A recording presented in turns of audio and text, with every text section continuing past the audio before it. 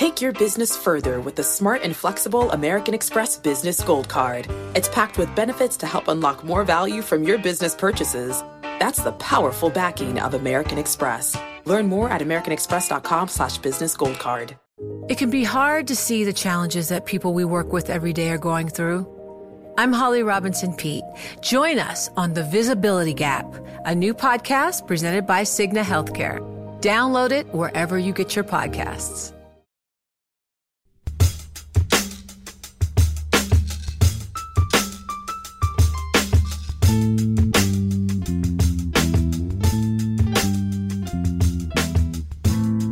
Hello and welcome to What Goes Up, a Bloomberg Weekly Markets podcast. I'm Sarah Ponsek, a markets reporter on the Cross Asset team. And I am Mike Regan, a senior editor on the markets team. This week on the show, the first half of the year is officially over and the scores are on the door. It was the best first half for U.S. stocks since 1997. We saw a record rally in investment-grade credit, strong numbers across commodities too, and the list goes on. Now, what to watch out for going forwards. Well, one thing we can watch out for is our guests. Sarah, two very good guests this week. Joining us for the first time on the podcast, Mr. Pim Fox. Sarah, did you know Pim was a one-time Florida man? I'm just learning this today. However, he doesn't seem like he's really a big fan of the state. Well, at least not in the summertime, right? Okay. When the humidity and the heat, moves a little too high for me. Okay, now the excuses come out. That's right, yeah. We'll talk about air conditioning later on in the program. Yeah, Pim has a whole investment thesis centered around air conditioning. It's pretty interesting, actually. Yeah. Also joining us from the Bonds and FX team, Katie Greifeld, who I do not believe has any Florida connections. No? Actually, my parents relocated to Florida. They're officially... Shocker. Yeah, right. Yeah. They made the plunge and fulfilled the stereotype. So you're a part-time Florida. I'm the only non-Florida connection here. You're going to have to get in somehow. I feel lost. Yeah. Anyway, as Sarah said, the first half of the year is in the books. What a ferocious rally in not only stocks, but bonds. Katie, that FX market's going nowhere, however. But Pim, I'm curious, did anything surprise you in this first half? Well, I can give you some of the numbers. I mean, for example, S&P 500 up more than 19% so far this year, right? So the first half of the year up 19%. So that's kind of bogey for all of the active money managers. Plus, you take a look at the NASDAQ, it's up about 22%. And as you just mentioned, bonds rally for U.S. Treasuries. I mean, dig this. The 4-week bill will yield you 2.22%. Oh, but if you decide to lend your money to the government for 10 years, you will only get 1.95%. So not exactly a great return, but that inverted yield curve certainly causing a lot of consternation. And we got to look forward to that July 30-31 Fed meeting to find out, are they actually going to cut rates? It really is pretty amazing. But Katie, one place that we have not really seen any volatility, any excitement this year, at least until maybe recently you can make the case for, is the FX market. How difficult has it been to be a reporter who covers currencies this far into the year? It's been really frustrating for me as a reporter. And I imagine if you're trying to make money there, it's even more frustrating. But yeah, you've seen these just crazy moves in bond yields all across the world, and FX has really been trading sideways. There's just no volatility there. And, this is something I talk about with sources a lot. It's all anyone wants to talk about is where is the volatility? And I mean, even though you are seeing these big yield moves, which, typically you would expect currencies to respond to, that's been caused by this dovish shift by global banks around the world. So we're all going in the same direction in terms of monetary policy, and that just doesn't breed FX volatility. Even if you want to sell the dollar, what do you sell it against? Everyone's dovish. Yeah, I think to put some numbers on it, last time I looked at a chart of the dollar index. Now, this thing's been around since 1973, I believe. The range between high and low has only been about 3.5%. Now, if this year ended today, which obviously it won't, but unless Sarah knows something I don't know. I know nothing that you don't know. You can confirm it won't. I can confirm. It would be the narrowest trading range ever since at least 1973 for the dollar index. I mean, That's basically the long and short of it, is that all central banks are dovish.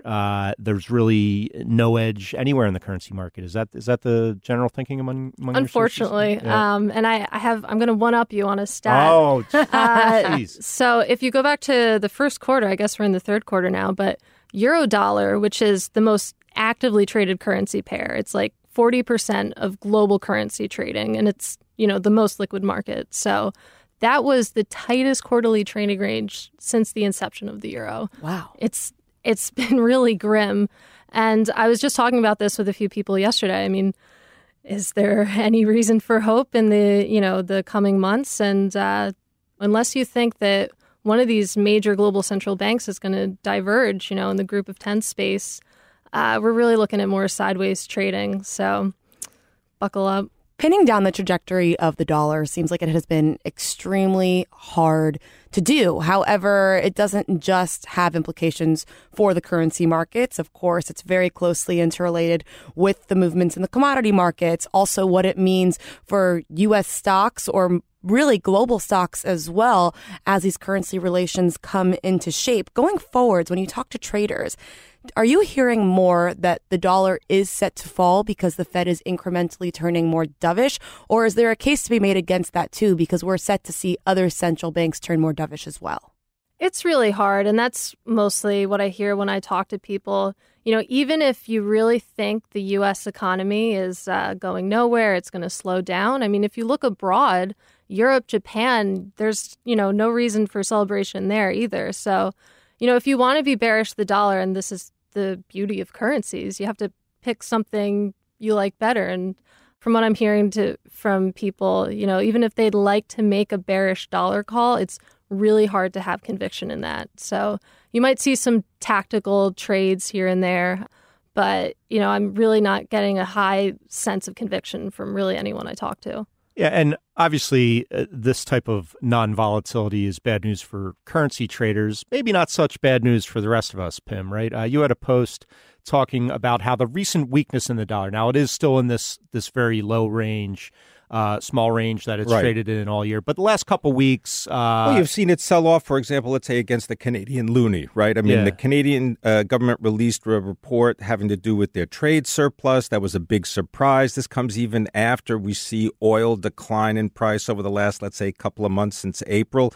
And as a result of the decline in the value of the dollar, it's an interesting connection between loan origination in the United States, something I had never really thought of. And a report by the Federal Reserve, some research, took a look and said, about a 2.5% decrease in the U.S. dollar would lead to an increase of 10% in U.S. bank corporate loan origination. This is fascinating. Yeah, and the reason, okay, you try to follow the breadcrumbs here, but I mean, the reason that was given in the research is that typically what happens is when the dollar strengthens, that kills emerging markets. And that typically sends everybody in one direction. And that causes lending to pull back because it makes people risk averse. Right. So you see this sell-off in emerging markets. You get a risk-averse feeling on the part of bankers, and they contract their lending. Conversely, if the dollar continues its more recent slide against, let's say, the Canadian loonie or maybe even the euro, we've had comments from the president having to do with currency manipulation, whether it comes to the euro or whether the Chinese yuan, your renminbi, that if you get this fall in the value of the dollar, you could see a big boost in bank lending. And this comes at just the same time that the Federal Reserve has also basically taken the handcuffs off of U.S., big financial companies to go ahead and do stock buybacks and increase their dividends to investors. That's very interesting, I've got to say. But you mentioned the relationship between the dollar and emerging markets. And I have to say on my end, a lot of the people I've been speaking with lately are growing more and more bullish on emerging markets, also see more upside in commodities because of that relationship, and do think that the dollar could fall further. And I want to bring that over within the commodity space to oil, Pim. Can you just walk us through this past week? What is going on with oil? You have OPEC come out, extend production cuts, and then we see oil just fall off a cliff. Right. Oil, the price of let me just give you the bigger context, because you may not recall that crude oil, West Texas Intermediate, traded on the NYMEX, is actually up 25% since the beginning of the year. But still down about 25% from the highs. Right. And it is down 14% just since April. So I think that there's a term called the recency bias, right? That the things that happen most closely in time to now are the things that dominate your thinking. And as you described it, you have a situation where there is more oil than there is growth and demand. And it is obviously the OPEC plus one, with Russia saying that they're going to curtail production. They're trying to maintain some level of pricing, but you've got U.S. shale producers. They're the swing producers here. And you also have a big switch in terms of electricity generation. That's being done with natural gas. And natural gas prices, at least so far, have gone nowhere. We're under $3 per million BTU. So, oil and energy companies, they have still been struggling when you take a look at their performance in the S&P 500. Yeah, well, and natural gas not exactly in short supply in this country either. Correct. Yeah, I mean, they have some cases where, because of the pipeline bottlenecks, that producers of natural gas are actually paying to have someone take the natural gas away. Negative pricing for certain types of natural gas. Well, somewhere where negative pricing isn't uncommon is the sovereign bond market around the globe nowadays. This past week, we did also get some new news regarding the European Central Bank, and that is the nomination of Madame Christine Lagarde to potentially head up the ECB after Mario Draghi's exit. What implications could this possibly even have for markets, Katie? Yeah, so Christine Lagarde, it's great because, we know her views, we know her record, and talking to people, I really hear that she's probably going to, continue on, the Draghi trajectory, bring in some more easing. And that should, that's good news for bonds, in particular Italian bonds. And you've been seeing yields drop there. And she hasn't even, been confirmed yet. In terms of bonds, though, it's interesting, with bonds already near record low yields. Negative, right? Yeah, negative. Very negative. I mean, not just negative, very negative. Yeah, what can they buy that they haven't already bought? And if your money sitting at the central bank is actually disappearing, what incentive could they possibly offer corporations to actually spend the money? And when the news came out that Lagarde was going to be Draghi's replacement, you did see that drop in the euro, suggesting that people think she will even be more dovish. So yeah, I guess I echo Pim's question. What will they buy? Well, I'm excited to find out. I think we all are. The euro, it's interesting, though, and this is something I was talking about with people. So, yes, the ECB has an easing bias. We know that. But, if push comes to shove and we really enter a global easing cycle, the Fed has much more ammunition to cut rates, to ease policy than the ECB. They're kind of tapped out when it comes to monetary policy. So that actually, the euro might struggle to weaken too much against the dollar, given that, just the Fed has so much more room to ease policy, which again brings us back to this range we're trading in. So with the Fed's next meeting coming up at the end of July, you have the stock market just, dare I say the word, melt up, but just flying higher, as Pim said, 19% or whatever. Yeah, it was 19% higher for the S&P 500. And of course, we're going to get it, probably mid-July 15th, we're going to start getting earnings for the second quarter. And we'll see whether corporate earnings are keeping pace, because the PE on the S&P 500, I think right now is like 18, 19, depending upon how you look at it. That's historically pretty high.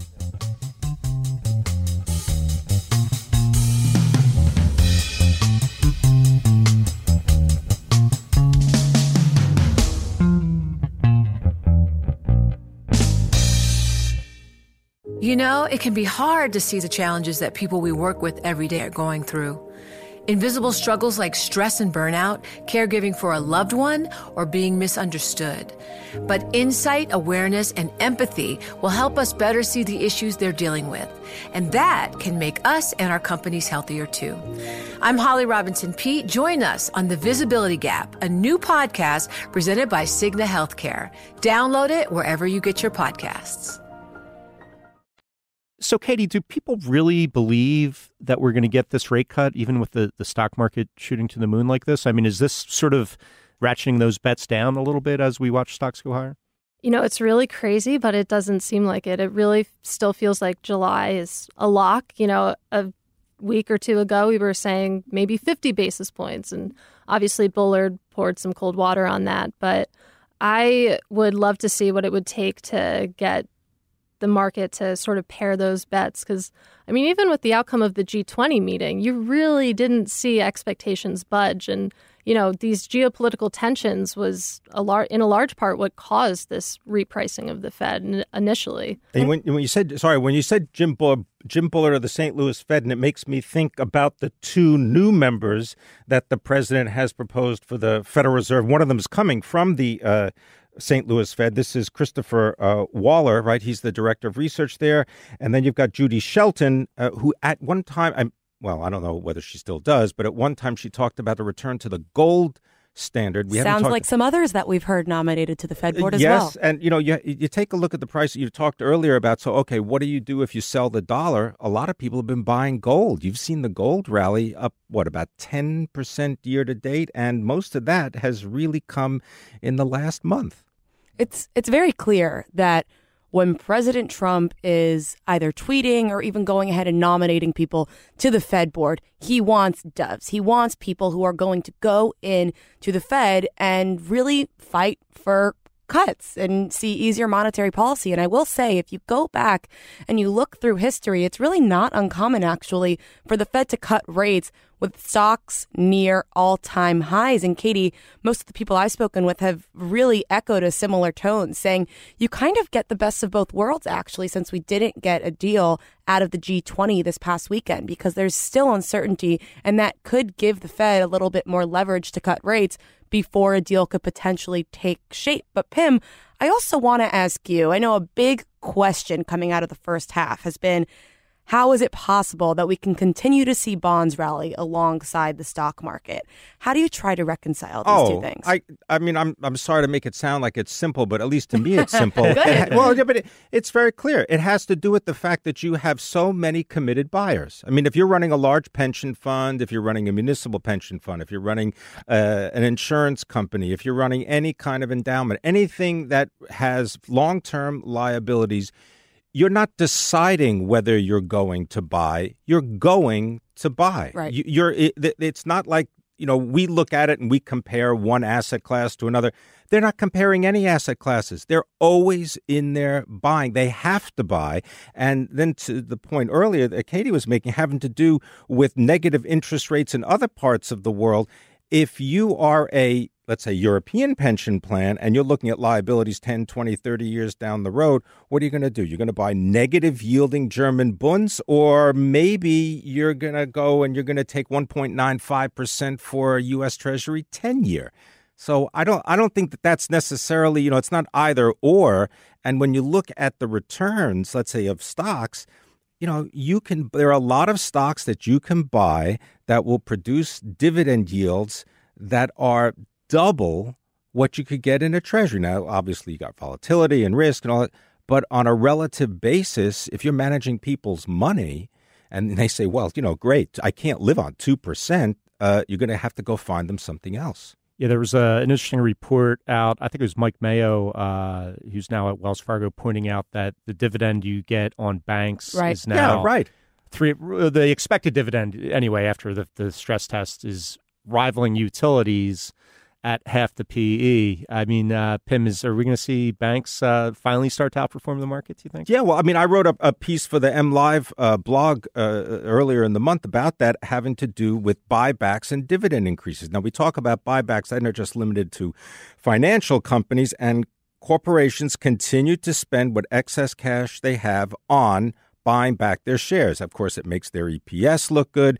That also, ups CEO pay because they're measured on what the stock price does.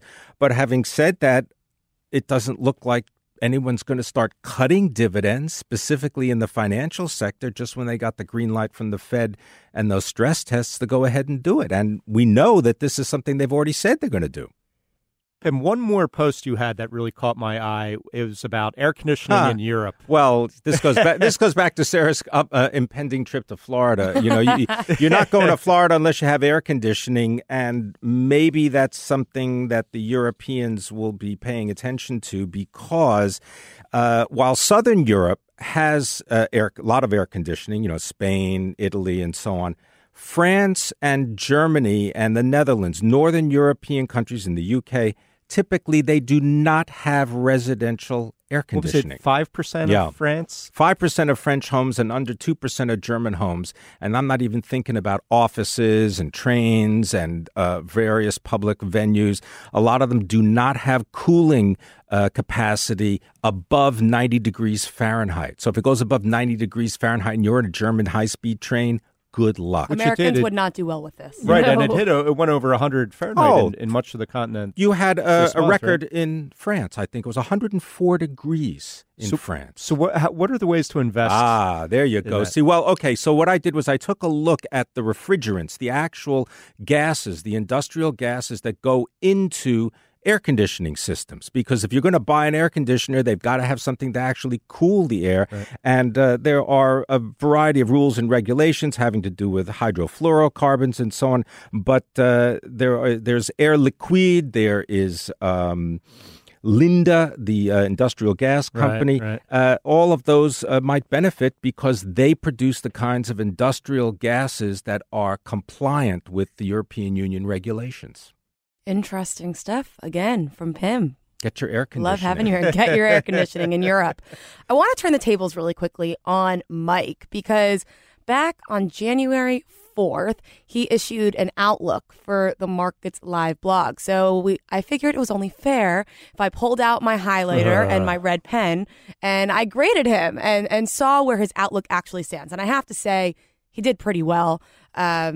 Very equity focused, but I'll run through. That's why we're talking about it. Right. If this were wrong, he would have absolutely shunned me from talking about it on What Goes Up. But here we are talking about it. We won't talk about my post saying 2% was the floor for 10-year yields. That was very wrong. That's cute. And that came mid-June. Yeah. It's okay. You have a lot of company. I do not know one Wall Street strategist who called the bond market. Oh, no. But now we have Goldman, JP Morgan coming out saying we could see 1.75% on the 10-year. Record low forecast. Right. It's pretty fun. Amazing. Let's go back to how I was right. Sarah. Right. We'll go back to how you're right. I'll start with the ones that were right. How about that? So the first one was the consensus is calling for a stronger stock market with double-digit percentage gains for the S&P 500 in the coming year. Clearly, we are already there, double-digit gains in the first half of the year. There's no doubt about that. Now, this one, it's talking about the year-end target. So he said the average estimate from a survey of 170 Markets Live readers, so not necessarily Mike himself, but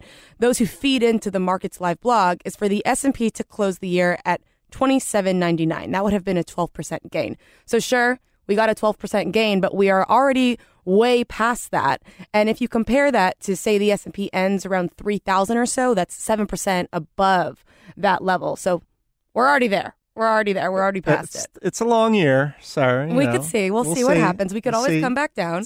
But my point was, everybody likes to be a contrarian, Pim? And I thought sometimes the consensus gets it right. And that seemed right to me. Because at the time, all those predictions were made before the market freaked out in December. And then it looked like they were calling for this unrealistic rally. But you get, broken clock. I'll give you one more that's right, and that's on EPS estimates. So he wrote that bottom-up estimates show analysts expect earnings per share growth of 8.3% in 2019. Now, that was down from 11% towards the end of last year. And then he said estimates may fall further. Fall, they absolutely have. Now we're expecting 4% earnings growth for the year, and we could see that potentially fall even further as well. But it's only fair if I also say one that you got wrong, Mike, and I think we should go with, actually, we'll keep it with earnings. So you said that still, S&P 500 companies have a penchant to consistently beat estimates, which they do. But then you said we could potentially even see double-digit earnings growth this year. Yeah, I'd say that's long gone. That one's not that's long good. gone. Yeah. But overall, I'd give you a solid B plus or Amazing A minus. how you could get a B minus? I mean, B plus or A minus. Oh, A minus. Yeah. Okay, all right. Gotta remember my alphabet. Well, it's amazing straight. how you could be too optimistic about the earnings and not optimistic enough about the price. Yeah. So that we'll let that one resolve itself. We'll see how out. that goes. Sarah, is it that time? It's that time. Tell Pim what time it is. It is the time for the craziest thing I ever saw in markets this week, our weekly ritual on the podcast. Did they warn you, Katie, about this? We warned you about I've been this. warned. Yes. I'm prepared. Yes. I knew Katie'd come prepared. I did my homework. All right, then you start. What's the craziest thing you saw in markets? Okay, this I'm week? happy I'm going first so no one else steals it. But I thought the price of tin was really interesting. It The plunged. price of tin. Tin. Okay, so again, I'm a currency and bond reporter, not an expert here, but the price of tin plunged by the most in 7 years this week. And I have no idea why, but obviously Bloomberg authors do. So this is what they said. The International Tin Association blamed the drop in prices on manipulation by institutional investors in China's domestic market. Oh, wow. Oh, wow. Yeah, so their words, not mine. But yeah, check it out. The price of tin plunged this week. That's amazing. Pim, did you have a market call on tin? What's your year? No, I had no tin market call. But I would say that the thing that I was taking a look at this week had to do with commodities, and it has to do with things like cobalt, nickel, and lithium, right? And this has to do with batteries, and then that has to do with Tesla, and we got the Tesla results, Right. and they were great, and the stock went up. But my only point is that if we are replacing OPEC as the source of fuel for internal combustion engine cars and replacing it with China as the really, or maybe South Korea you can add in too, but South Korea and China as the two suppliers of battery technology, that poses an interesting dynamic in the future, doesn't it? Because we've been through the OPEC stuff, right? I mean, this, controlling markets, controlling prices. And now you're talking about China, which controls about 70% of the actual processed lithium that goes into batteries. They don't mine it necessarily all there, but they process it and they turn it into batteries. And that's what runs electric cars. What if they start messing with it like they did with the tin, according to our reporting? There's a lot of risks here. There you go. The good news, the price of tinfoil hats went down. Thank God. Good. Everyone really sees that as good Just news. in time. Yeah. Sarah, what's the craziest thing you saw this week? I've got to say, we're really all going out on a limb today, but this headline really caught my eye across the Bloomberg terminal. It's Beyond Meat fever turns the tiny pea into America's hot new crop. So we're actually seeing pea prices increase because there is such a craze for vegetarianism, veganism, and Beyond Meat burgers, Beyond Burgers, whatever you make of it. And pea is the input into that. And I want to read you a quote from one of the farmers. This farmer said that essentially, Beyond Meat's goal of helping wean humans off of meat consumption, quote unquote, does not interest me at all. I am a traditional meat guy and pro-rancher. Then he went on to say about the pea, at the beginning, we didn't see it as a moneymaker. It just made the farm more sustainable. I am excited for new markets for the peas. So we'll see what happens with the peas going forwards, but Beyond Meat really helping the price out. Can we invest in peas? Are there futures? I guess so. Maybe in the princess and the mattress. All right, these are all pretty good. I feel like I'm cheating with my craziest thing because it's kind of a duplicate of last week's crazy thing, but there has been developments. Last week, my craziest thing, Pim, was there's actually an exchange where you can buy and sell sneakers. It's called StockX, and you buy a pair of Nikes for $100 and you keep them in the box for a few years, and then you sell them for $300 a few years down the line. That's your retirement plan. It is. It absolutely is. So I'm going to start a hedge fund, the sneaker. You're going to stock it with some Nikes, I have a feeling. Yeah. So this week, Nike released what they thought would be a patriotic sneaker with the Betsy Ross flag, the 13 stars. Okay. Yes, in a circle. In a circle. Remember it? And before they could even get it on the market, Colin Kaepernick, who's one of their athletes that they sponsor, said, wait a minute, that 13-star Betsy Ross flag is actually considered offensive to some people. Apparently, part of the right wing is using that flag as part of their symbology. I don't really get it. I guess it harkens back to the time when slavery was still legal. Regardless, Nike said, all right, this is a bad idea to release this shoe. Back to StockX. A few pairs trickled out. I think like 67 pairs of this sneaker traded on StockX, going for as high as $2,500 for a pair of these sneakers. It's like the new Bitcoin. Exactly. Does that come with or without laces?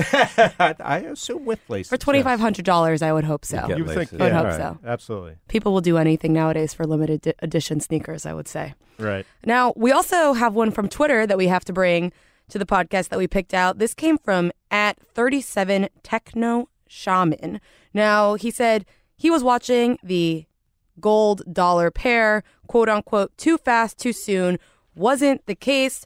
It went further up against all odds considering the correction right after G20 talks. I bet some bears got caught unprepared. Now, this goes to thinking, sure, we saw another rally in gold. We're back above $1,400 an ounce. But Pim, does the rally in gold seem sustainable at this point in time?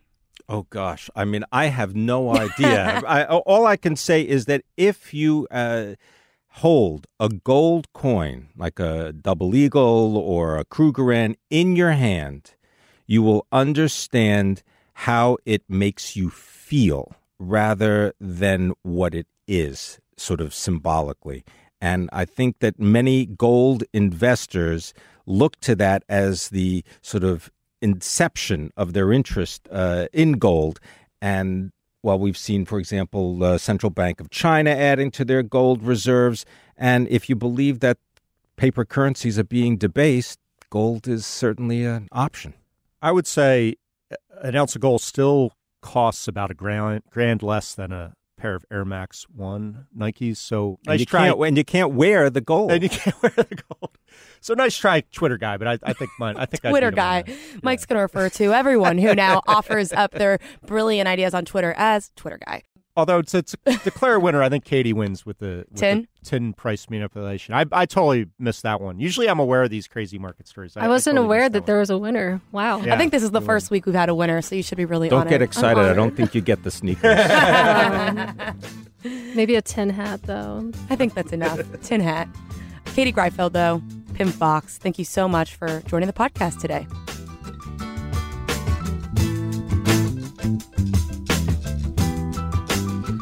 What Goes Up will be back next week. Until then, you can find us on the Bloomberg Terminal, website, and app, or wherever you get your podcasts. We'd love it if you took the time to rate and review the show on Apple Podcasts so more listeners can find us. And you can also find us on Twitter. Follow me at Sarah Ponsek. Mike is at Reganonymous. Our guest, Pim Fox, is at Pim Fox. And Katie Greifeld is at K Greifeld. You can also follow Bloomberg Podcasts at Podcasts.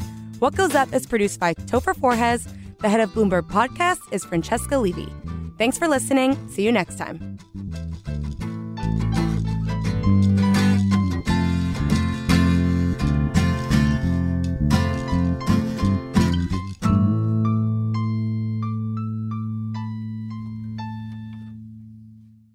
Take your business further with the smart and flexible American Express Business Gold Card. It's packed with benefits to help unlock more value from your business purchases.